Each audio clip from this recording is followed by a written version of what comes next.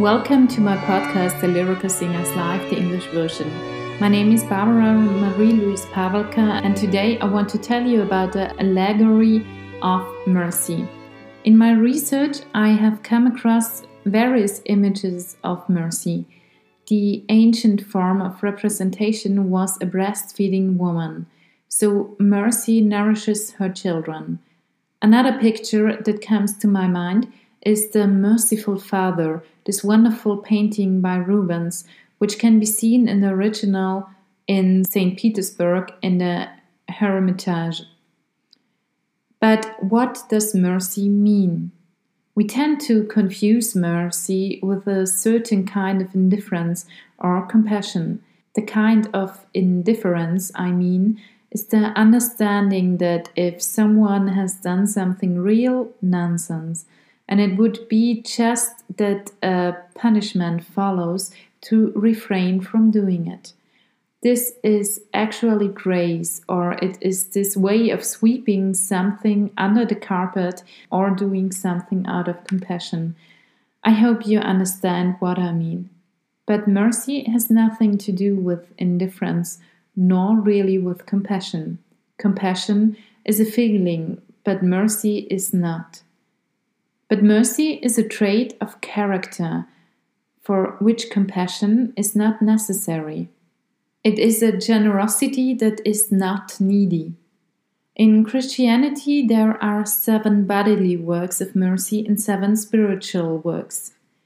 The 7 bodily works of mercy are to give the hungry something to eat, to give the thirsty something to drink, to dress the naked, to welcome the strangers, to visit the sick, to visit the prisoners, and to bury the dead. The 7 spiritual works of mercy are teaching the ignorant, to advise those who doubt rightly, to comfort the afflicted, to reprimand the sinners, to patiently endure the troublesome, to forgive those who insult you, and to pray for the living and the dead.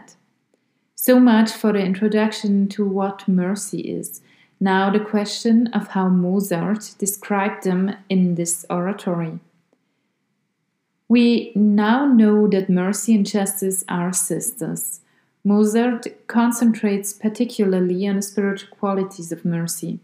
Interestingly, at first glance, it seems rather ruthless. So the mercy and the justice discuss very long with the Christian spirit about his request and explain to him that her help is useless with this Christian.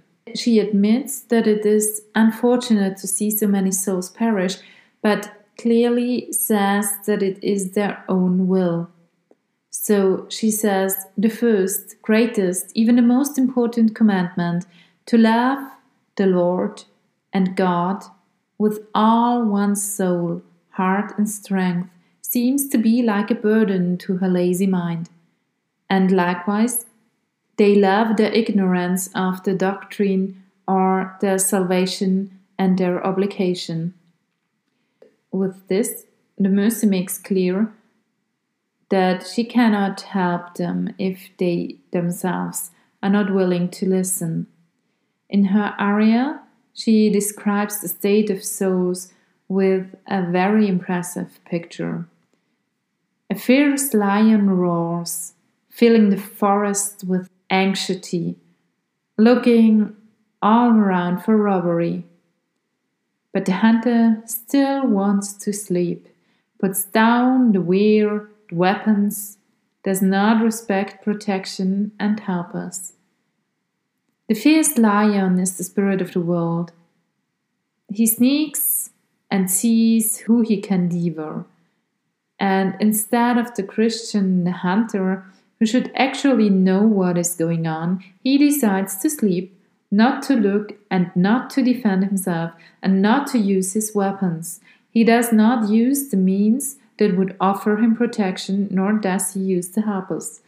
I find this image very strong because it shows not only that the world spirit is like a hungry lion, but that the Christian is actually a hunter, someone who should provide a natural balance. Not only does he not do his job, no, he even offers himself to the lion by laying down his weapons. In the further dialogue between Christ's spirit, justice, and mercy, mercy makes clear that there are enough teachers who tell them the words and the truth, but do not want to hear them, do not want to listen to them, but agree to find the last resort.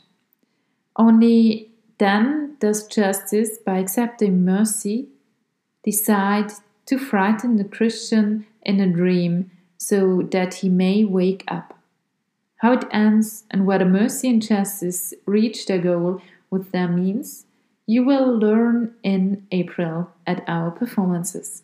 The first and very seldom performed oratory of Mozart, Die Schuldigkeit des ersten Gebots, the obligation of the first and foremost commandment, will be performed on the 12th and 13th of April 2019 at 7 p.m. at the St. George Cathedral in the castle of Wiener Neustadt in Austria.